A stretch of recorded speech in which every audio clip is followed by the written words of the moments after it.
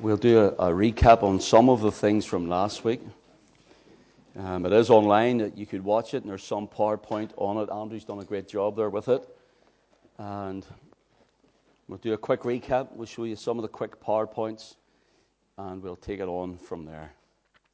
Could I say that we're going to do another night next week on this? The reason being, there's so much. What I want to do is show you these kingdoms are alive and well in other forms even today than in the day of Daniel, but they're alive and well, as it were, in our day today. You think of even where we're going to bring you up, God willing, next week. Maybe do one more before our first year anniversary on the first Sunday in May, which will be here 1 year. We don't know, we'll maybe do another week after that. And we're hearing much about Syria at the minute and Russia. And all of these things are mentioned in Scripture. I put a little post up of Damascus shall be as a ruinous heap. People are going, where did that come from? It's never happened to Damascus yet. It's a prophecy yet to be fulfilled. So what I may do, if I get this finished next week, is do the following week, show you the historical context of Damascus, the scriptural context, and then right up to this present day. And God willing, we maybe do that, and it will. I'll maybe put some PowerPoint in. It just puts a lot of. I don't do the PowerPoints. I give the pictures to Denise or Andrew, and they're gracious and kind and help me that way. But we hear of these poisonous gases, and Russia, and who has done it, who hasn't done it. And I'll be honest, the latest one that we've heard in Syria. The book of Ezekiel talks about putting hooks in the jaws of Russia. Now, the word Russia isn't there, but it talks about, the Lord says, I'll put hooks in your jaws as though you're putting a fish in. And that's what's happening. Britain coming out of the European Union. That's not by accident. That's by divine providence.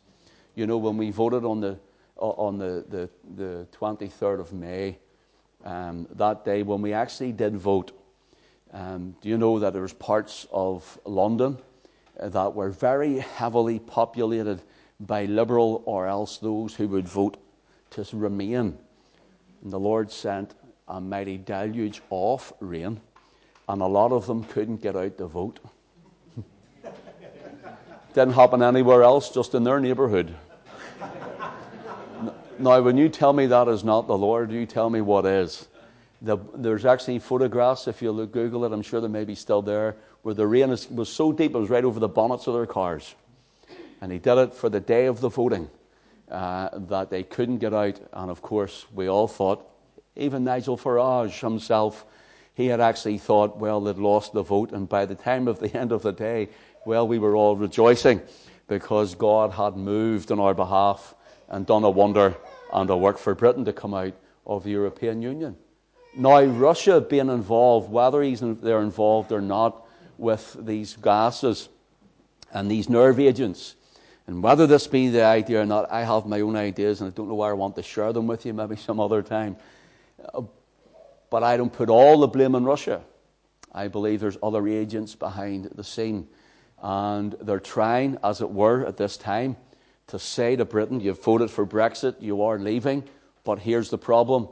You're lost without the European Union, not only financially, which we're not. We are not lost whatsoever. Actually, our finances are starting to go on the rise again already, even though they don't want to report it on the news.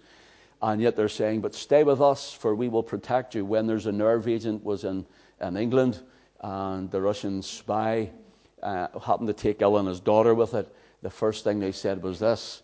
They come out, the European Union, and they said, we will expel the diplomats when you want us to expel them. And they did, some of the diplomats of Russia out of the European Union.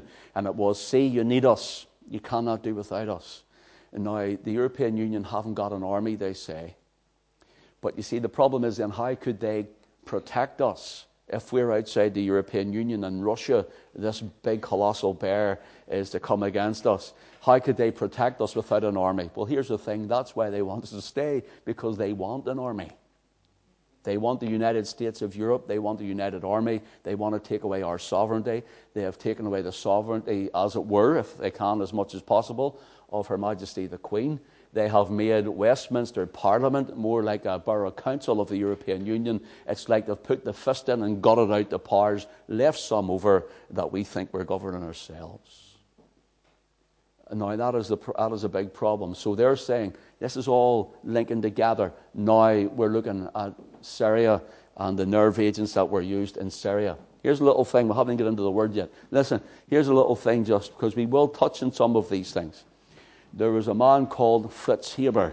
Who's ever heard of Fritz Haber? No, but Fritz Haber, yeah. Fritz Haber was a German Jew in the late 1800s, coming into 1890, 98, around that time. And his family were all Jewish, living in Germany. Well, actually, they were in Prussia. Prussia was Poland and Germany at the time. And his city now is where he grew up. And Bauer, I think, is the name of it, is now in Poland. And Fritz Haber became, if you want, a German citizen because of the way the boundaries changed with the Prussian War and so on. But what happened was he became known as, if you want, he won a Nobel Peace Prize, but he became known as the father of the cyanide gases. I can't remember the name of all the gases. He actually learned how to make those. And he learned to make them that they may be used in the Second Battle of Ypres in Belgium in the First World War. Now, here's the tragic thing. That man came and rejected Judaism and turned to Lutheranism. Now, I don't know what that means, whether he was saved or not, or he just went to the denomination. If it was a denomination, then he's not saved. But if he came to Christ and followed there, well, we'll leave that with God. But that man, he ended up that the very gases that he produced, and a lot of the stuff actually on the better side, if I can call it the better side, and the more popular side was that it's used in nearly all of our food, the very agents that he was able to break up that we needed for our food and our production of food. Hence he won a Nobel Peace Prize. But you know, he became, linked himself more to the German nationality and rejected more of his Jewish background, became a Lutheran, thought him and his family were safe, but by the Second World War, his family were taken and gassed by the gases that he had produced from before the First World War. Now, all those nerve agents are what is being used and derived from across the world. All of them. So there's a whole conglomerate of stuff now that's all coming together. I would like to tell you more, but I want to get into the Word. But we are looking at these kingdoms. All that's happening is all in Scripture. It tells us in the Word. And if you stay faithful to us in this teaching until next week at least, we're going to bring you not only from Daniel chapter 2 into Daniel 7, we're looking at it tonight. We're going to bring you into the book of Revelation. We're going to show you the link, even the very metals that are mentioned, the very animals and beasts that are mentioned. We're going to show you how it's in the very political scene that today. We'll show you how it's in the monetary system today, how it's in the ecclesiastical powers of the world as well. And we're going to look at all of these things. So turn now to Daniel chapter 2. Daniel chapter 2. I know this stuff, but it's good for I refresh myself every time I study it again to write it. I've quite a number of, if you want, sermon teachings on this, but I never just take it down. I always rewrite because God reveals more, or something I left out the last time. And so, believe it or not, if you were to look at my notes, look, we've got 12 pages so far. We haven't even got past the first. Well, maybe we get into the second, you know, and so there's a lot there. I'm going to try and keep it as tight as I can, although bear with me. Daniel chapter 2, for our first reading this evening. Daniel chapter 2, verse 31. Daniel is interpreting Nebuchadnezzar's dream. We were here last week. Let's go again. He interprets the dream, and he tells him the dream, and then he interprets it. Thou, O king, sawest, and behold, a great image. This excellent image, whose brightness was excellent, stood before thee, and the form thereof was terrible. Now note what the image looks like. And the form thereof was terrible. This image's head was of fine gold, his breasts and arms of silver, his belly and thighs of brass, his legs of iron, his feet of iron, and part of clay. And thou sawest till that a stone was cut out without hands, which smote the image upon his feet that were of iron and clay, and brake them to pieces. Notice the very descriptive manner, very important for the days that we live in, even today, and what has happened in time past. Then was the iron, the clay, the brass, the silver, and the gold broken to pieces together. Notice these kingdom times are all like hundreds of years between them. And yet there's the thread of it right through from the head of gold. They're broken in pieces together. So the mysteries that are in the golden head, as we look at, come right down through the other kingdoms, right to the feet, from the head to the feet. It's like your head tells your feet to move. And it's the same as these mystery Babylon religions and faiths, where it tells, the head of it tells the mystery religions of today to move, the feet of them. Notice again, the iron and the clay and the brass and the silver and the gold was broken to pieces together, and became like the chaff of the summer threshing floors. And the wind carried them away, that no place was found for them. Notice that, no place was found for them. And the stone that smote the great image became a mountain and filled the whole earth. This is the dream, and we will tell the interpretation thereof before the king. Now notice what he says in verse 37. Thou, O king, art a king of kings, for the God of heaven hath given thee a kingdom, power, strength, and glory. And wheresoever the children of men dwell, the beasts of the field, and the fowls of heaven hath he given unto thine hand, and hath made thee ruler over them all. Thou art this head of gold. Now, I'm going to show you our first one that we looked at last week. Can I just have the PowerPoint up, please? Notice Daniel says to Nebuchadnezzar, thou art this head of gold. Nebuchadnezzar in Babylon, thou art this head of gold. Now notice, we showed you last week how the kingdom of Israel, the 12 tribes, were divided into two kingdoms. The northern kingdom of the house of Israel, they had their capital city in Samaria. And you can see that in Samaria here. That is Israel. They become known as the house of Israel. They become known as Joseph. They become known as Ephraim. Ephraim is the youngest son of Joseph. They become known as Ephraim. Ephraim means fruitful. Joseph is a fruitful bough whose branches have run over a well. That happens prophetically to his descendants. Then the southern kingdom becomes known as the house of Judah. Judah is where we get the name Jew from. We looked at that last week too. And then Jerusalem is where the godly kings, well, not all were godly, but that's where the chosen king line came from. This one here, they went, the house of Israel, they went and they played the harlot, as it were, with other nations around them. And so they were taken away, captive by the Assyrians, up over the Dariel Pass and the Caucasus Mountains. That's where you get the word Caucasian from. That's why you're called a Caucasian, because we derive from the Caucasus Mountains. And so notice this. Then we can go again. Here is the two exiles. Here is the house of Israel. And then going up north. And this is the house of Judah. This is about 500 miles around here. And here they go past Babylon into Susa, right across into what would be today Iran. Right across that. And of course they went around this because this is the Fertile Crescent.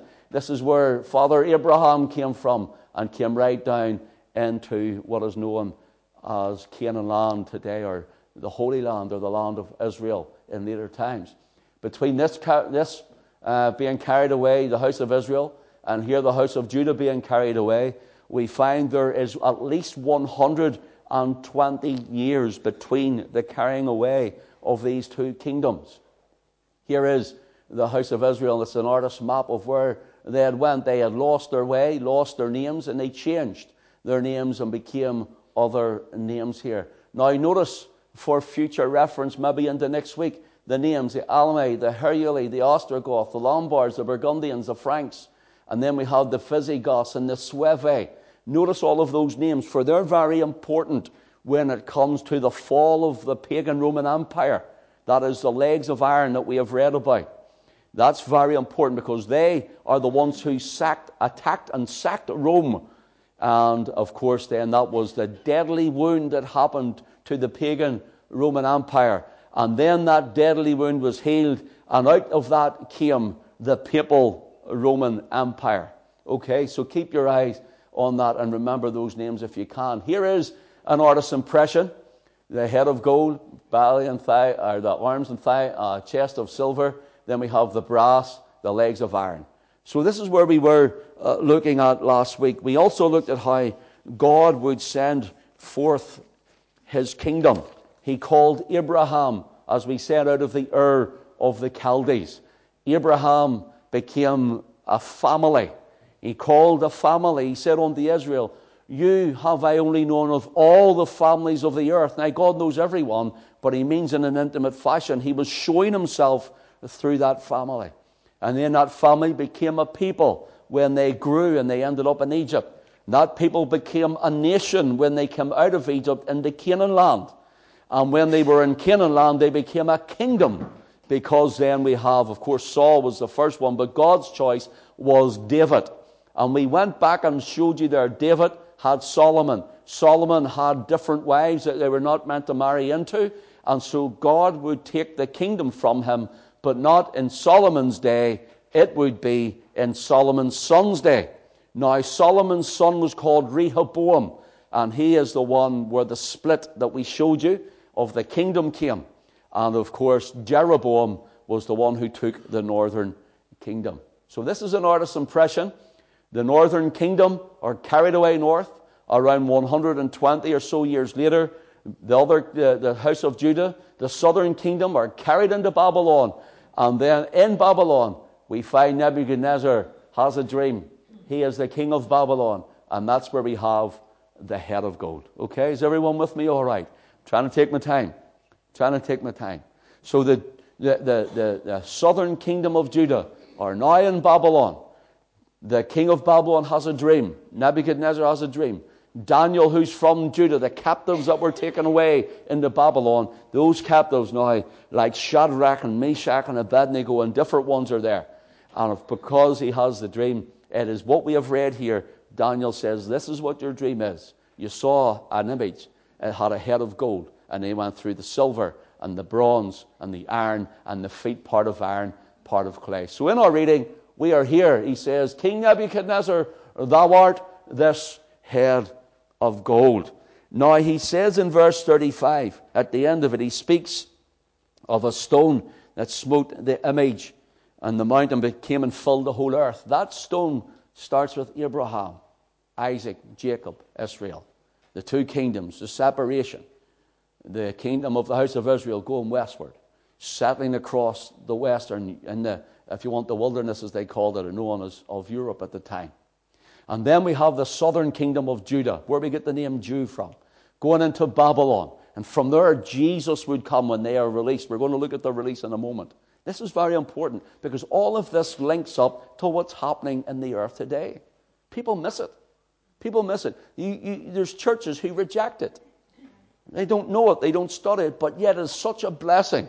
It is such a real plan of God in the earth today that it's so important. Now, this is what we see. So if you look at Daniel chapter 2, you can read it when you go home from verse 36 on down.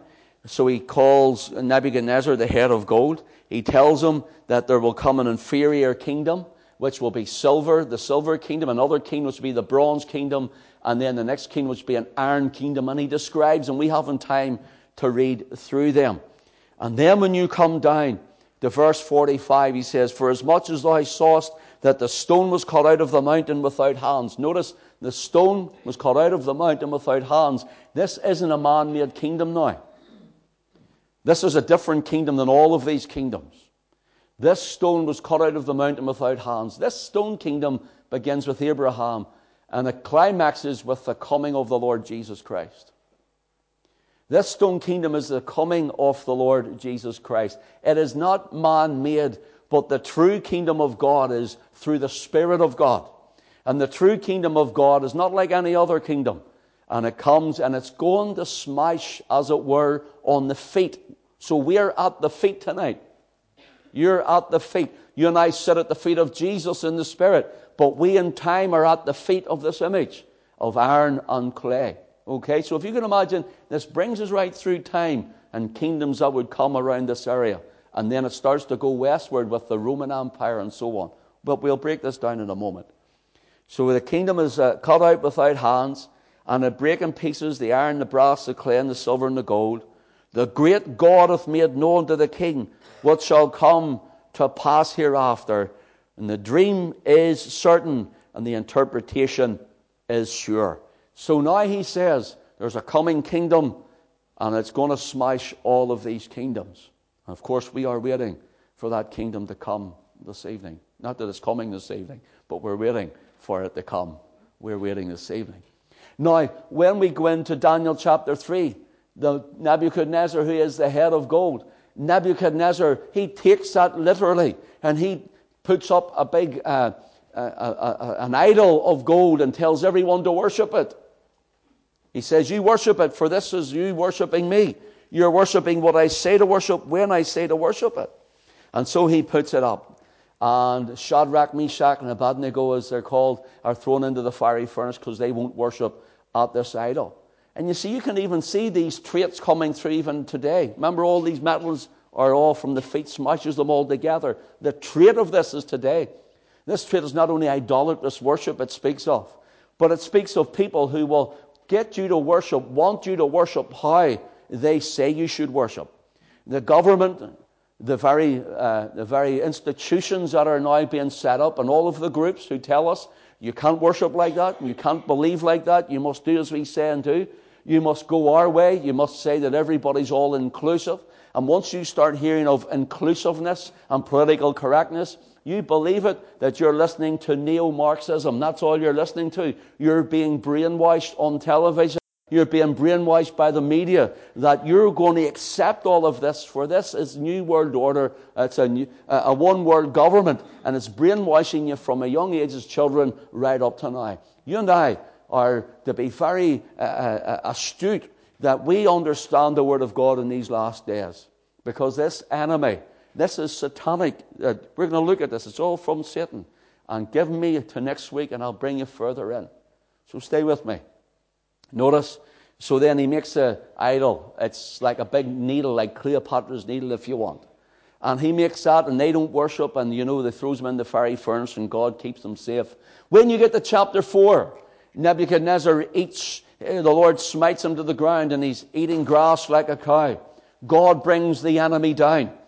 And because he was trying to get God's people to worship another way, there's something to take heart in and rejoice that even though things are happening, God is still on the throne and God is still in control. Notice this, no matter what the government say, no matter what is pressed upon you, no matter the fear tactics that they give, God is still in charge, brothers and sisters. It may look different, it may look something else, but our God is sovereign on the throne, and he is sending his Son again soon, and he's going to smash the whole lot of it. And you and I will rise to meet the Lord in the air, who are saved and blood-washed, and we will be changed in the moment, in the twinkling of an eye, and we will return with him to rule and reign for 1,000 years. Hallelujah. Praise the Lord. Blessed be the name of the Lord. That is the stone kingdom Daniel saw, made of God, not made of man, not of religion. I don't care what your religion is. I don't care what denomination you say you belong to, whether you're Protestant or Catholic or Hindu or Muslim and Jew or whatever you are. It's in Christ and in Christ alone that we must be found at the coming of the Lord. So are you saved? That's the main thing. Are you saved tonight? Notice it reminds us in Revelation 19 when the angel said to John was overwhelmed with the heavenly vision, and he fell down to worship, and it wasn't the Lord. It was the angel he was falling before, and the angel even says, "See thou do it not, I am thy fellow servant, and of thy brethren, that have the testimony of Jesus." Worship God, for the testimony of Jesus is the spirit of prophecy. In other words, everything about prophecy should point to Christ. He is the one who is giving the word from the beginning. He is the one who is speaking to the prophets, speaking through the prophets. It's Christ pre-Bethlehem, before he came as a man. It is the Lord Jesus. He's given the word. Now he's carrying the word out, and he says, keep to the word, for I'm coming back again. Worship none other but to worship God. Listen to what Walvoord said. He says, this means that prophecy at its very heart is designed to unfold the beauty and loveliness of our Lord and Savior Jesus Christ. Prophecy should always point to Christ. Hawking, he said, any teaching of prophecy that takes our minds and hearts away from him, that is from the Lord Jesus, is not being properly communicated. You see, today, I'm sick and tired of hearing prophecy teachers talk about the Antichrist. The Antichrist. Listen, there is no definite article, the Antichrist. There's none in Scripture. It just says there are many Antichrists. That's the spirit of Antichrist. There's no definite article, and they link the man of sin with the Antichrist. It doesn't say that. It says there is many Antichrists. Now notice, Daniel chapter 2 and verse 35. It says of these kingdoms at the coming of Christ. It says, and when the iron, the clay, the brass, the silver, and the gold was broken to pieces together, and became like the chaff of the summer threshing floors, and the wind carried them away, that no place was found for them. Notice the words. Now remember, Daniel is the shut book. The angel says, shut up the book until the last, or until another time. Revelation of John, he says, open this and write it, for the time will be from hereafter. It's shortly to come to pass. So Daniel closes it, John opens it. Does that make sense to you? So notice in the book of Revelation, at the end time, when Christ returns, at the feet here of iron and clay, all of this, the traits of it will be smashed. The head of false religion, the head of world economy, the head of all the governments, everything that is anti-Christ, that is against you, church, that is against the godliness and righteousness of government in our nation, everything that is polluting us is going to be smashed when Christ returns. Amen. Notice this. Notice this. Daniel 2:35, that no place was found for them. Now we haven't time to read it all at the moment. Write down in your book, if you're writing it, Revelation chapter 20. Revelation chapter 20 is at the end of a millennium reign of Christ and the saints on the earth. Okay? And then there is the great white throne judgment. And John writes, notice he's opening up. He's opening it up and he says, and I beheld and lo, a great white throne, and him that sat on it, from whose face the earth and the heaven was fled away.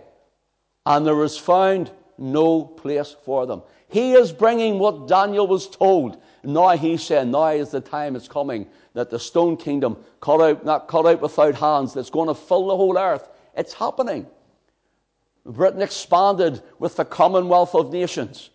Britain expanded, and there was South Africa, and then there was also Australia and New Zealand and Canada. And then those who left his shores to go to the United States. And then, of course, there was not only Britain and Ireland, but there was also India was brought under the empire, and so on and so on. Even this very week we've had the Commonwealth Games. Those whom we can trade with when we come out of Europe. And this is now the stone kingdom starting to spread. Not that they're all saved, but rather everywhere. Look, here's the truth about it, brothers and sisters. And I'm going to say it, and I don't mean it to hurt anybody or harm anybody. Everywhere the Union Jack went, the gospel went. Think about it. Think about it. Everywhere nationally the Union Jack went, the gospel went. Because even though I know there was many things that weren't right that happened, I know that. But yet the gospel went. It paved the way for men and women to go and preach about Christ. Now notice this. Notice this. In the great white throne, it says, was found no place for them. This is at the end time, yet Daniel sees it at the end when the stone comes and smashes the feet. Can you see that now? You see where you are now? Okay, stay with me. So the stone became a great mountain, speaking of Christ returning. Now let's look at Daniel chapter 7. You may say, we've done all of this. Yep, I'm rehearsing some of it, but I'm giving you also little other bits. There's so much I don't want to just throw it all in there where it ends up that it becomes a whole mishmash for you. I'm trying to do it on all sorts of levels here. Daniel 7, please. And let's just read verse 1. This is Daniel's dream now. This is not Nebuchadnezzar. This is Daniel's dream. In the first year of Belshazzar, king of Babylon, Daniel had a dream, and the visions of his head upon his bed. Then he wrote the dream and the sum, and told the sum of the matters. Daniel spake and said, I saw in my visions by night, and behold, the four winds of heaven strove upon the great sea. And the four great beasts came up from the sea, diverse one from another. Now notice, four beasts coming up out of the sea. These are very important for next week. We're going to look at a beast with four heads coming up out of the sea. People tell you, oh, and in the future there's going to be this big beast coming up with all these heads and all coming up out of the sea. My word. It's worse than Star Trek or something. It's all explanatory in the Bible. The Bible interprets the Bible. Notice this. The four beasts came up out of the sea, diverse or different one from another. The first was a lion and had eagle's wings. I beheld till the wings were plucked off. Thereof were plucked, and it was lifted up from the earth and made stand upon the feet as a man's, and a man's heart was given to it. And behold, another beast, a second like to a bear, and it raised up itself on one side and had three ribs in the mouth of it, between the teeth of it. And they said thus unto it, Arise, devour much flesh. After this I beheld, and lo, another, and like a leopard, which had upon the back of it four wings of a fowl. The beast had also four heads, and dominion was given to it. After this I saw in the night visions, and behold, the fourth beast, dreadful and terrible and strong exceedingly, and it had great iron teeth. Notice the very metal here. Everything is very important. Great iron teeth it devoured and brake in pieces and stamped the residue with the feet of it. And it was diverse from all the beasts that were before it. And it had 10 horns. Notice the horns. 10 horns. I considered the horns, and behold, there came up among another little horn, before whom there were 3 of the first horns plucked up by the roots. And behold, in the horn were the eyes like the eyes of a man, and a mouth speaking great things. This is an artist's impression. Here's your kingdoms that I spoke of earlier, bringing us from Babylon to Medo-Persia, to Greece, to Rome, papal Rome, and the modern nations of Europe. But notice this, the Lord coming, destroying this is representing the coming kingdom of Christ. This is what Daniel dreamt in relation. These are the kingdoms that Daniel dreamt in relation to these kingdoms. See, man sees himself always as good, doesn't he? Man says, I'm not a sinner. Man says, I don't need Christ. Man says, sure, I'm good anyway. Sure, God will let me into his kingdom. Man says, I'll get there by my own works or my alms or my deeds. Listen, you can only get there by grace through faith. Trusting in Christ alone, the precious blood. But notice this. So the first one is a lion. This lion represents the head of gold. We're going to look at that tonight. Next week, well, we might get a bit of this one done. But this is the main one we want to look at and spend the rest of the night on it. Really, because of this. Because the mystery Babylon religion is mentioned in Revelation chapter 17. And God willing, we'll look at it next week. Mystery Babylon the Great, the mother of harlots and abomination of the whole earth. And this is now in Revelation chapter 17, John writes, and it speaks of these kingdoms. This is the same kingdom, just seen differently. Man sees himself as great, but God sees himself as beasts, really, as those sinners. False religion. Can you see the difference now? Now, notice this. Notice. And you excuse my voice, just yesterday afternoon and then this morning, and the praying and the preaching and the singing, I'm a little bit hoarse. Notice this. This lion, we want to look at it. The lion, right down to the last beast, as we looked at last week, going right into verse 8, there's horns, and there's another little horn that comes up. So that little horn coming up here out of this one is related to here, the iron and the clay of the feet here. These kingdoms are today. So this beast is in the earth today. The beast is the devil, but it's all the things that he is promoting is in the earth today. Now, notice this here. There's a little horn comes up. We will look at it more detail next week. But Andrew was good, and he gave me some PowerPoints. I sent some photographs to him. And we're going to look next week we're going to reverse back to these other kingdoms. There's the little horn that comes out of the other horns. Anybody know what that is? Who knows where that is? That's the Vatican. That's the little horn of the West. And then next week also we'll look at this one. Who knows where that is? Jerusalem. Who knows what that thing is there? That's the little horn of the East. Daniel speaks about it. And next week, in God's will, we will look at it. We're going to look at this next week. This is to do with the 4 heads of the beast coming out of the sea, or off the leopard, pardon me, and then later with a beast. We'll look at that. That was another map that I had. Just a little bit too squiggly. I didn't want to show that one on. So that will be in Daniel 8. We'll see that next week. Who knows where that is? Yeah. We have them both. Look, who knows where that is?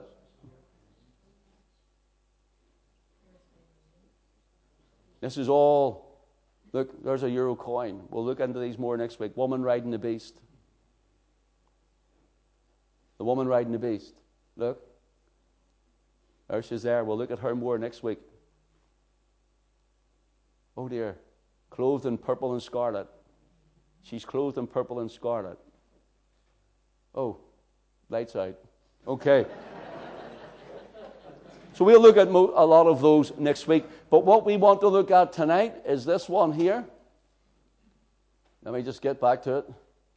Is this one here, this beast here of a lion with wings. We're going to look at that, okay? So, the lion with eagle's wings. Just as gold is the most precious, the head of gold is the most precious of metals, as it were, the lion is the first among the wild beasts of, if you want, the jungle or wherever, and it's known as the king of beasts. And, of course, the eagle is the chief of the birds of the air. Okay, so we have eagle's wings, we have a lion. Will you turn with me to Jeremiah chapter 4?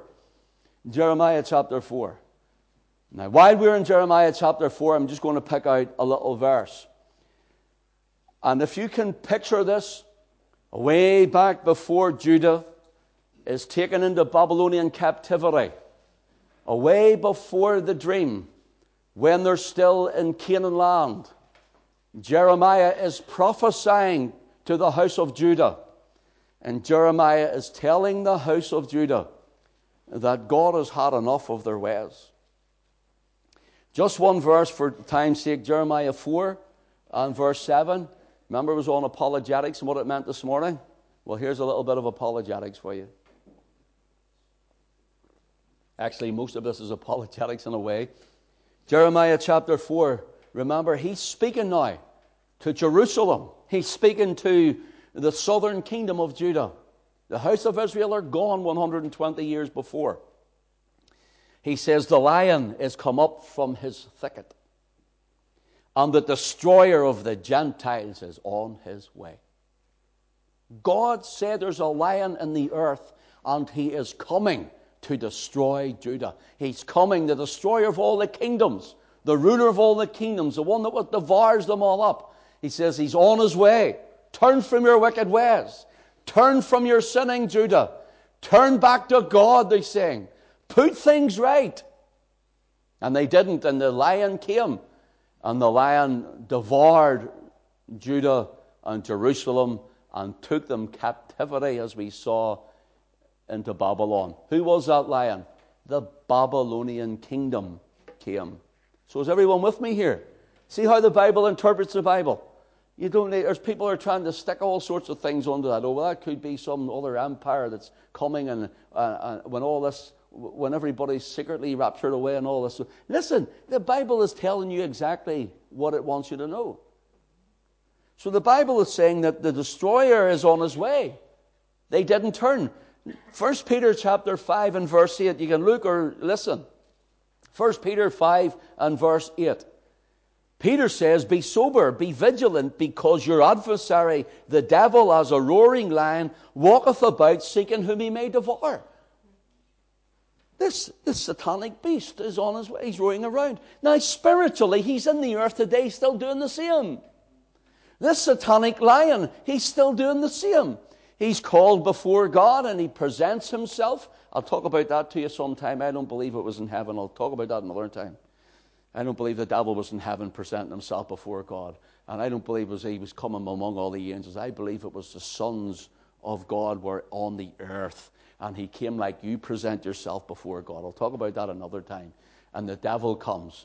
And the Lord says, where have you been? Where are you coming to? He says, I've been walking up and down in the earth and going to and fro in it.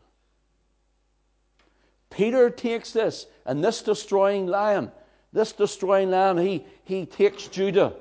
So the scriptures are telling us, listen, if you're not saved, the destroyer, the lion is still out to take you, to destroy you. So really, Peter is looking back to the Old Testament scripture, and he's saying to those who had come to saving faith, keep going on with God and trust the Lord. And to those of you who don't know him, there is a roaring lion roaming about, seeking whom he may devour. Give yourself fully unto God, just like Jeremiah had preached to Judah in Jeremiah chapter 4. Can you see that now, the resemblance? Can you see now really why these men of the scriptures are preaching these messages? And that scripture still relates to us today, of this roaring lion. Look, just jot this down. We haven't time to go through it. But Ezekiel chapter 17 and verse 3 is known as Ezekiel's riddle. Maybe teach on that sometime as well. They think they disposed of the throne of David in the earth. And they says, the Babylonians, they come and they had taken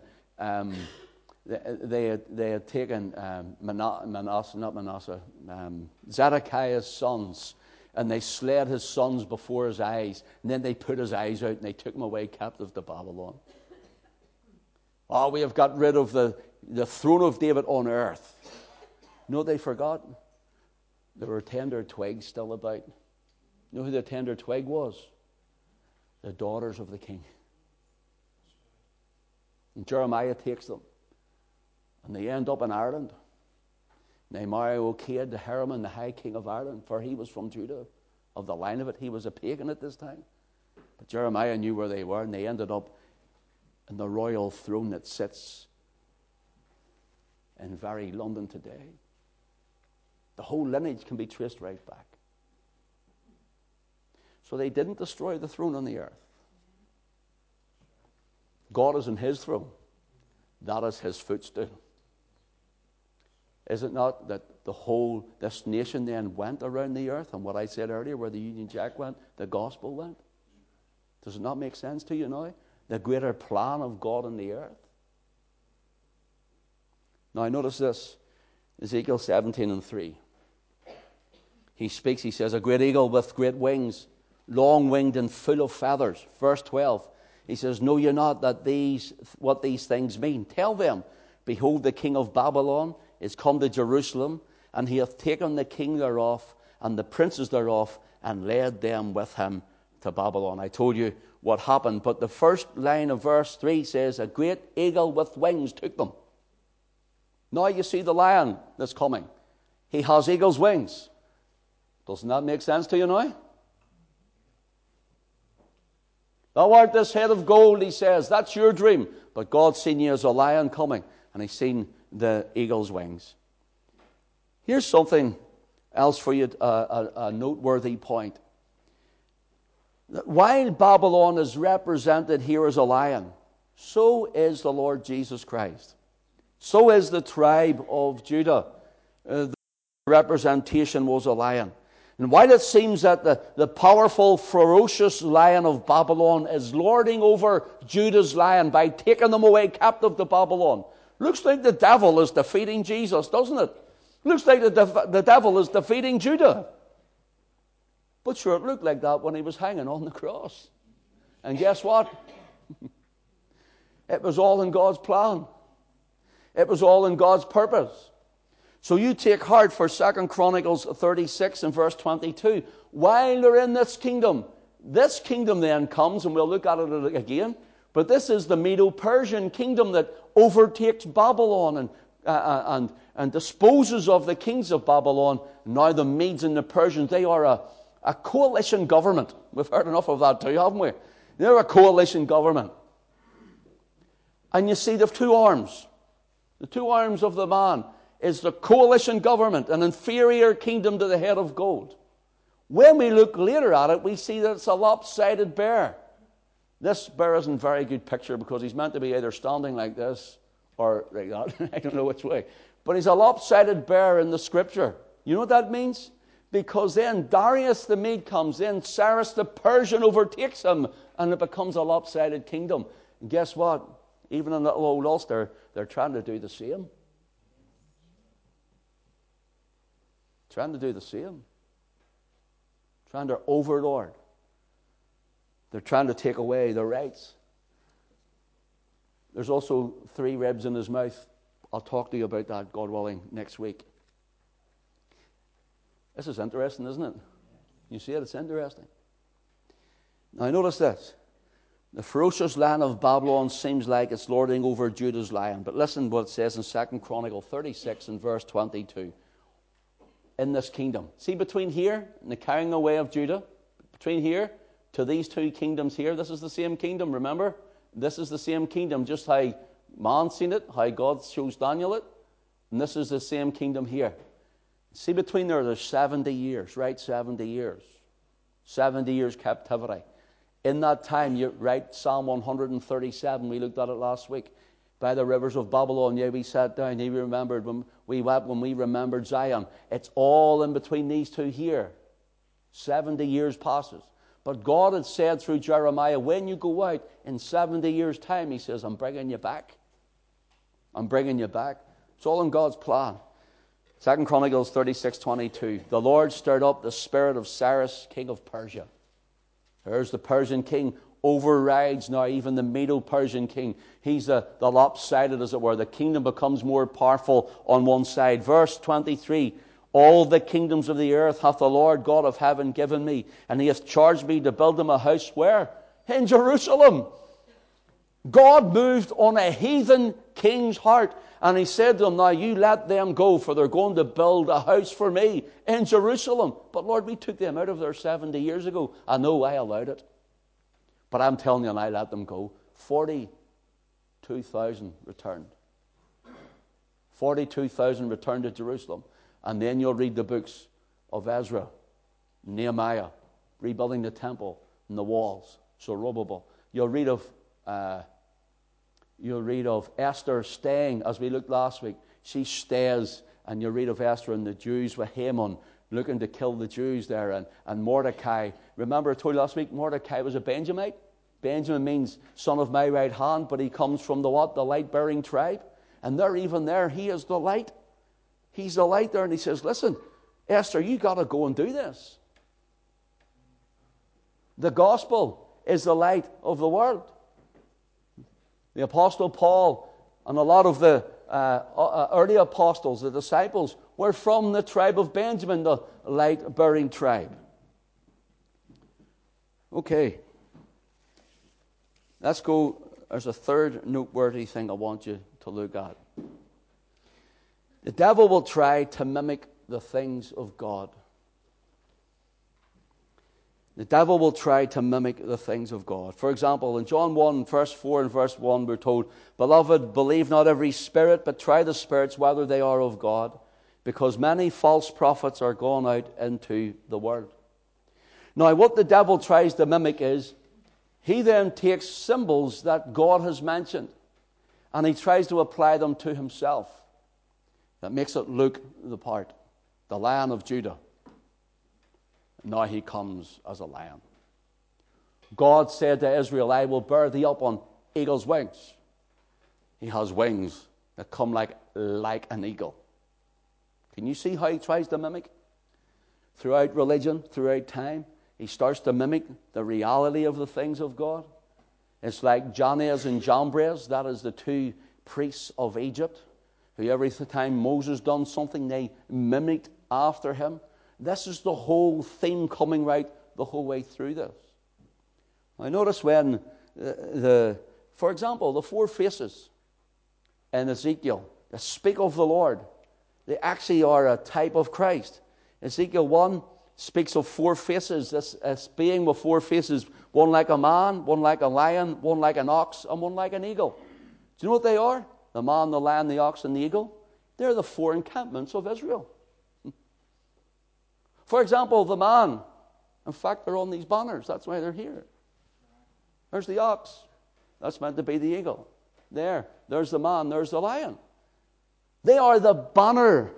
They are the banner names of the encampment of Israel in the wilderness. There was the tabernacle in the wilderness. You had the eagle was down at the top with Asher and Naphtali. There's it there. Sorry, we're pointing you all the wrong direction. It just happened to be there. It's easier for me. I haven't got a PowerPoint. 3 encampments, but the main encampment was a banner of Dan. It was an eagle. At the south, notice this is meant to represent God. When you're looking at it like this is it from a bird's eye point of view. Here we have Reuben. Reuben was at the south of the tabernacle here. And then you have Reuben, Simeon, and Gad. And then to the east, you had Judah. I can't see that from here. I can't remember who it is. Anyway, there we are. Who's those 2? Shout those 2 names out for me, Colin, will you? Here and here. Zebulun and Issachar.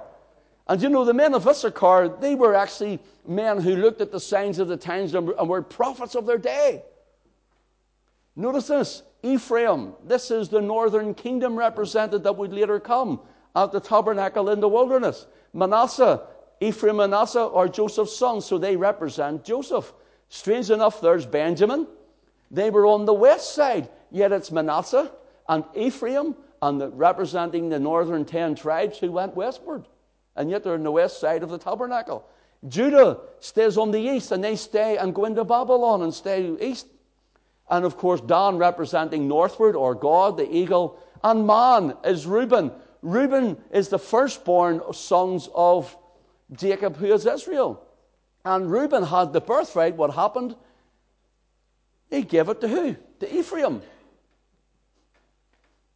Give the birthright to Ephraim. God gave it to Ephraim. Why?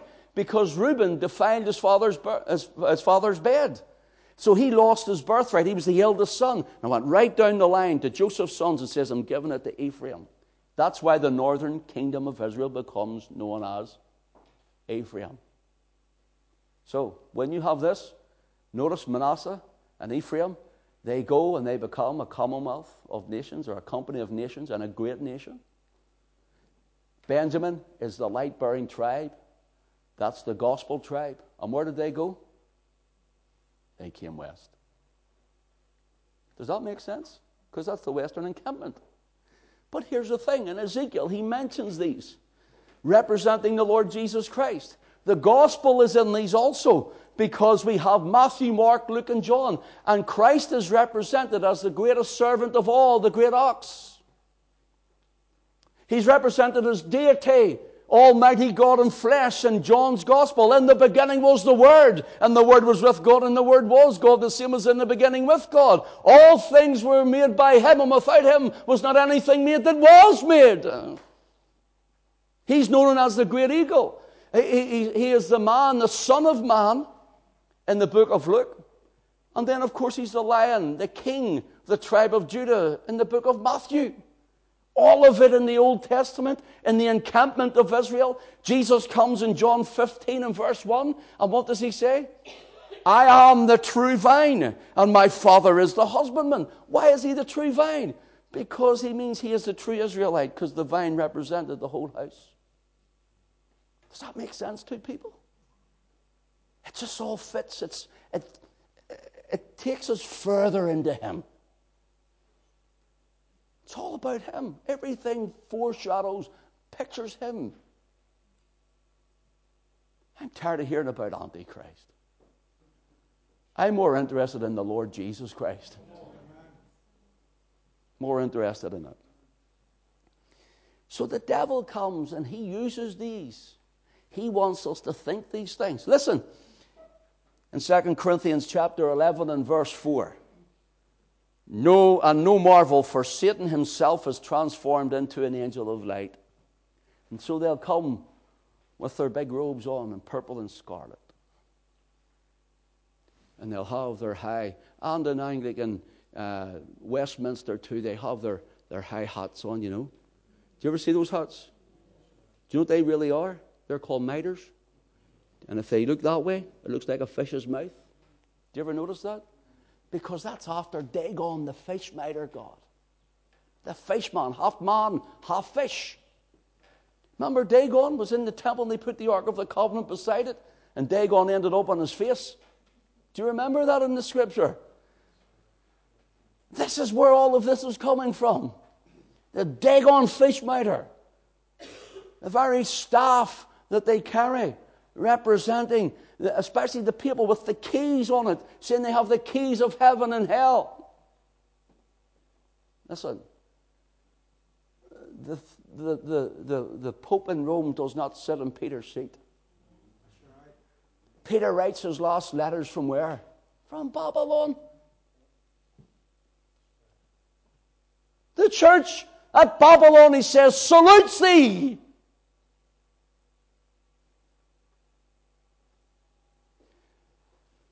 I don't know why people just don't read the word. The devil will try. A lion for a lion. And the Babylonian mysteries of the head of gold, this lamb with wings, comes right down through those. And we're going to look at those right into the book of Revelation next week. So make sure you get plenty out to see it. And pray for me all week. Listen, the wisdom of God, the mystery, even the hidden wisdom, Paul writes, ordained before the world unto our glory. In verse 8 of 2 Corinthians 11, he writes, which none of the princes of this world knew, in the crucifixion of Christ, which none of the princes of this world knew, for had they known it, they would not have crucified the Lord of glory. Amen. The old devil, he isn't omniscient. He doesn't know everything. And he's not omnipresent. He is not everywhere. Some believers tend to think he's everywhere. He is not. And he is definitely not omnipotent. He is not all-powerful. There is only one Almighty. His name is the Lord Jesus Christ.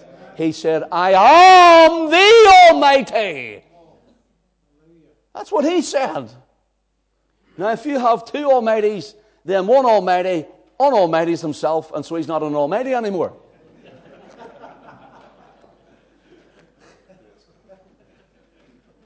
There can only be one Almighty. One sovereign Lord God of heaven and earth, and all things are done according to his will and to his glorious and wonderful purpose. This great plan of the ages of Israel gathering in the West. Look, you know me. I believe we are descended of those people.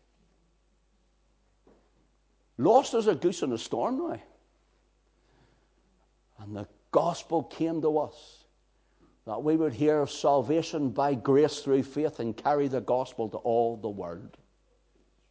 To all the world. And when Christ returns, we will rise to meet him in the air and reign with him. What happens is, it becomes the worship of idols in the place of the worship of Christ.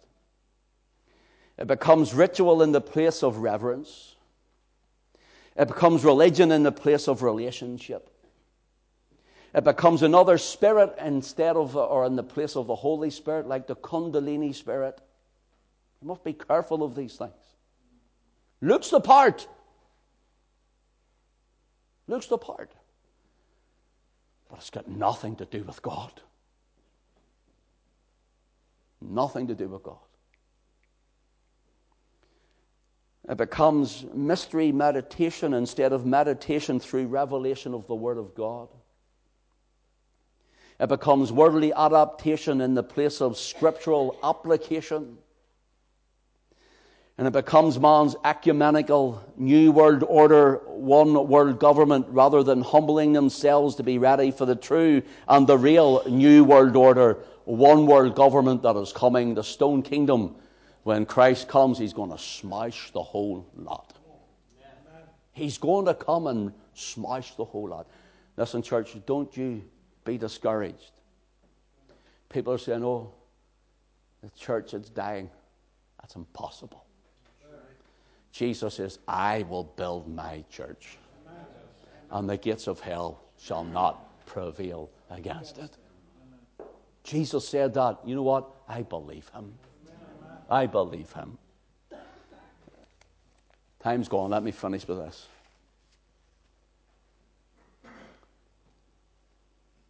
John tells us that this spirit of Antichrist manifests in the hearts and minds of men and women, and also in the heads of religious orders.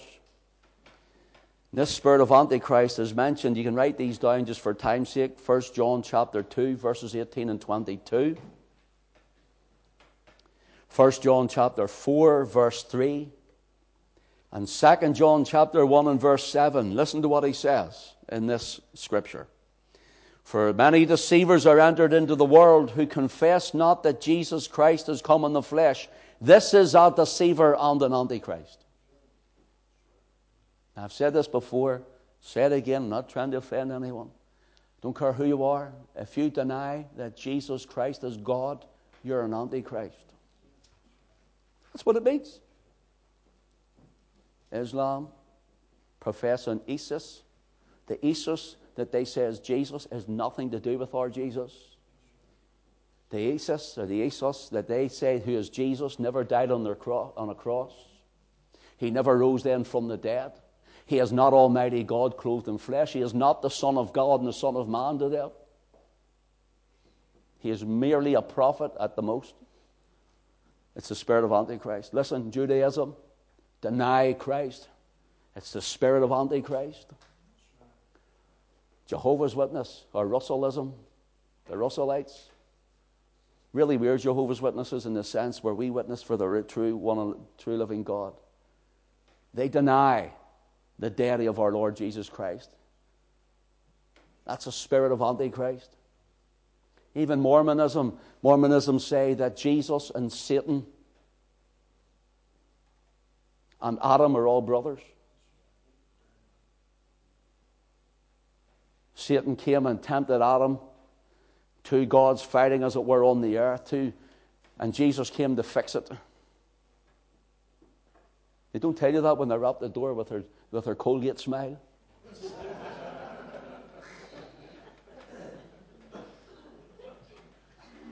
Unitarianism, Unitarian Presbyterianism. It means anything not only in the place or denying Christ as an antichrist, anything in the place of Christ as antichrist. You know what that tells me? There's a man that sits in Rome and he says, I am the vicar of Christ.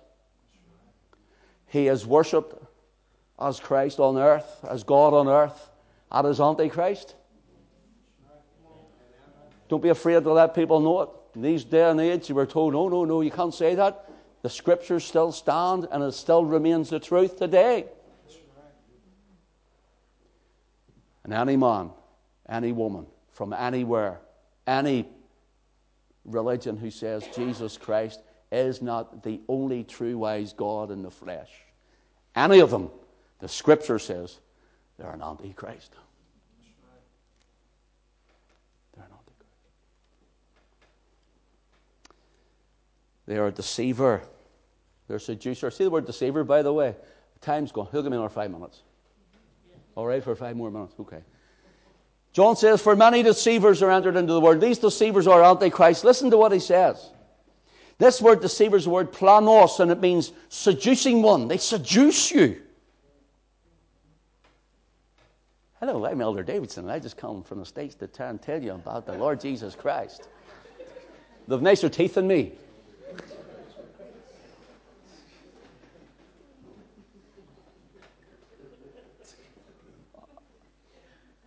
We believe in Jesus. Next thing, they pull out another gospel of Jesus Christ. That's one of their books. Another gospel. That's what it says. And Paul says, if any man come preaching another gospel. And they hand it up. Notice it says, another gospel of Jesus Christ. You can't get any more blatant.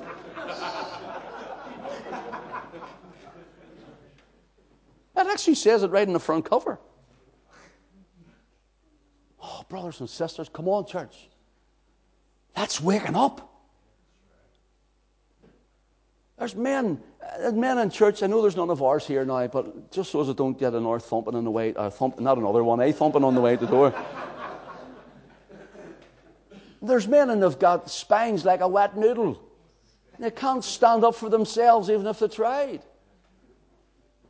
Christian men, pastors, preachers, and they've backbones carved out of soft banana. They're afraid. Oh, but if this says or that says and we're not politically correct, so you'll just believe the God of Marxism and let it carry our children into a devil's hell. If I say anything my boss maybe give off to me in work, well, tell him about him too, or her. Let us not be afraid. Neither let us be ashamed of the one who bought us with his precious blood. Oh, I have so much here. I'm just trying to find out where to stop. Here is church history. Now, church history, we know the church in the wilderness and the tabernacle. No, the church as we know it, the ecclesia, the called out of our nation, you and I. Church history is just around about there. Actually, it's about here. Maybe up just above there. Somewhere along there, okay? Down to here. Here it is in a paragraph. At Pentecost, Acts chapter 2, the church was formed. Then years later, through the papacy, it was deformed. Then came the reformers and they reformed the church. Then in modern years coming up, we had the modernism that says Jesus could never have walked on water. He paddled in the shallows. That it must have been some explanation for him feeding the 5,000 with the 5 barley loaves and the 2 small fish. These are ministers now, Protestant ministers, explaining away the gospel to make it acceptable to those who are thinkers. What about those who are touched by the Holy Ghost? Through the modernists, it was conformed. So it was formed, deformed, reformed, not conformed. That's where the church is today. It's conforming to the world. It's conforming to the things that we're told to do and say, how to say it and how to do it. Do you know what the church needs today? People say, no, a reformation. No, we've got the truth. It needs a transformation. It needs transformed.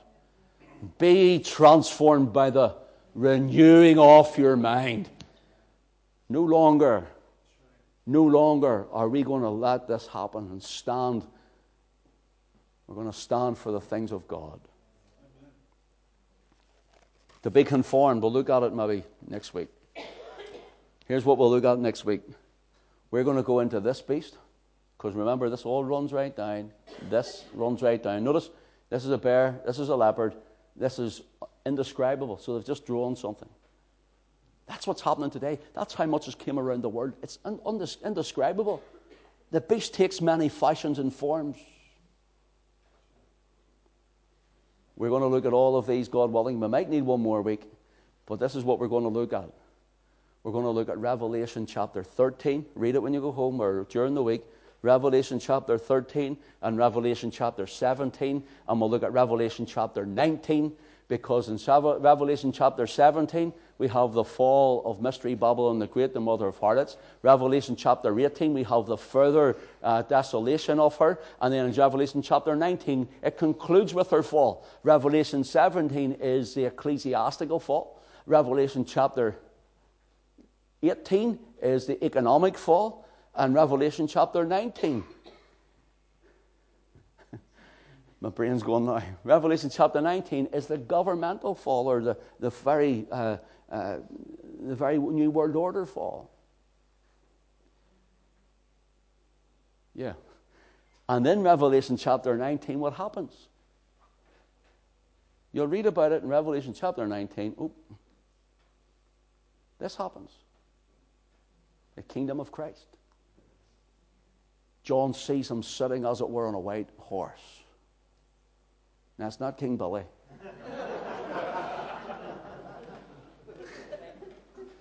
His horse wasn't white anyway. But anyway, John sees him the Lord sitting on a white horse. Down his thighs written the Word of God. In the beginning was the Word. And he comes to smash all of this ungodliness that we are living in, to set up his wonderful kingdom upon the earth. Amen.